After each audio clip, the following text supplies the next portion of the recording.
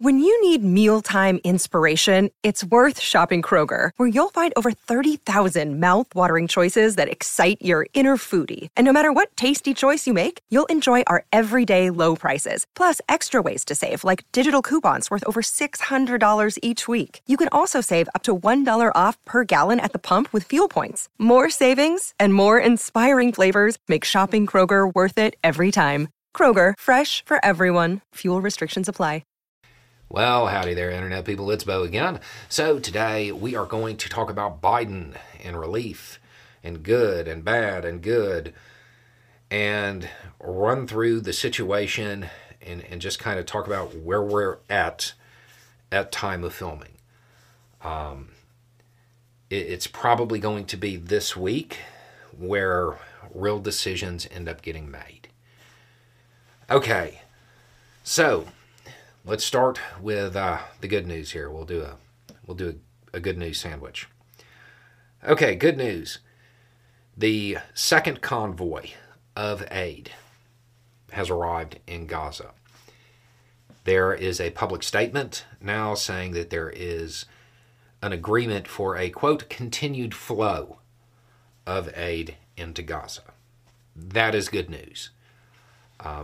Hopefully, the levels of that aid will at least get up to pre-conflict levels quickly. Sometimes it takes a bit to reroute that kind of aid, but it looks like it's starting to come through now. Now they just have to up the levels. It looks like they have the logistics worked out. Now it's a matter of scale. So that's good. We also have a couple of different statements from Biden talking about the laws of armed conflict. Public statements like that. That's good. That, I am sure, is still part of Biden's effort to encourage Israel to limit any ground offensive. Okay? So that's good. Now, let's go to the bad.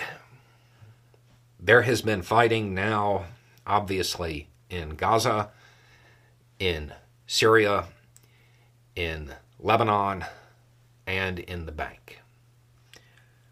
So far, it's relatively low level compared to what it could be. But these are the types of things that could lead to the conflict widening, expanding, becoming regional. These are all the terms that are being thrown out. So that's not good. That's bad, actually.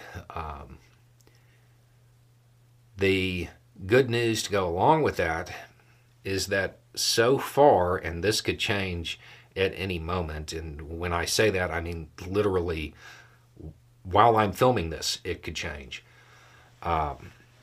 So far, Iran has upped its posture, but it doesn't look like they've initiated any military response. That's good, as far as keeping the conflict from expanding. We've talked about it throughout. The big determination here is not really going to be what happens. It's going to be how Iran perceives it. I am still of the opinion that they are waiting to see how intensive any potential ground offensive is going to be. And that's going to be what shapes their response. So that's where we're at. As far as what happens next, we're waiting for the ground offensive. To me, that's going to be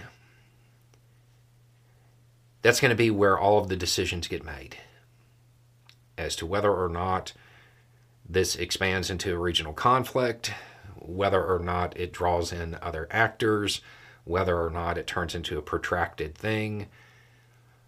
All of that is going to be shaped by that one decision, which is why you have a bunch of Western powers saying things that are supportive of Israel and at the same time being like, okay, we're behind you, but remember the laws of armed conflict. We're behind you, but don't make the same mistakes we made.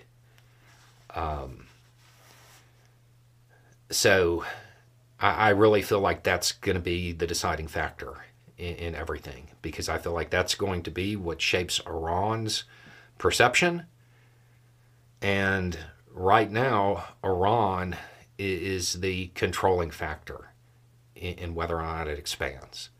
At least it is the most likely controlling factor.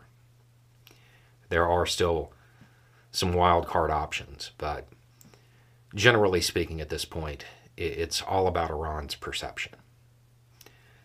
Anyway, it's just a thought. Y'all have a good day.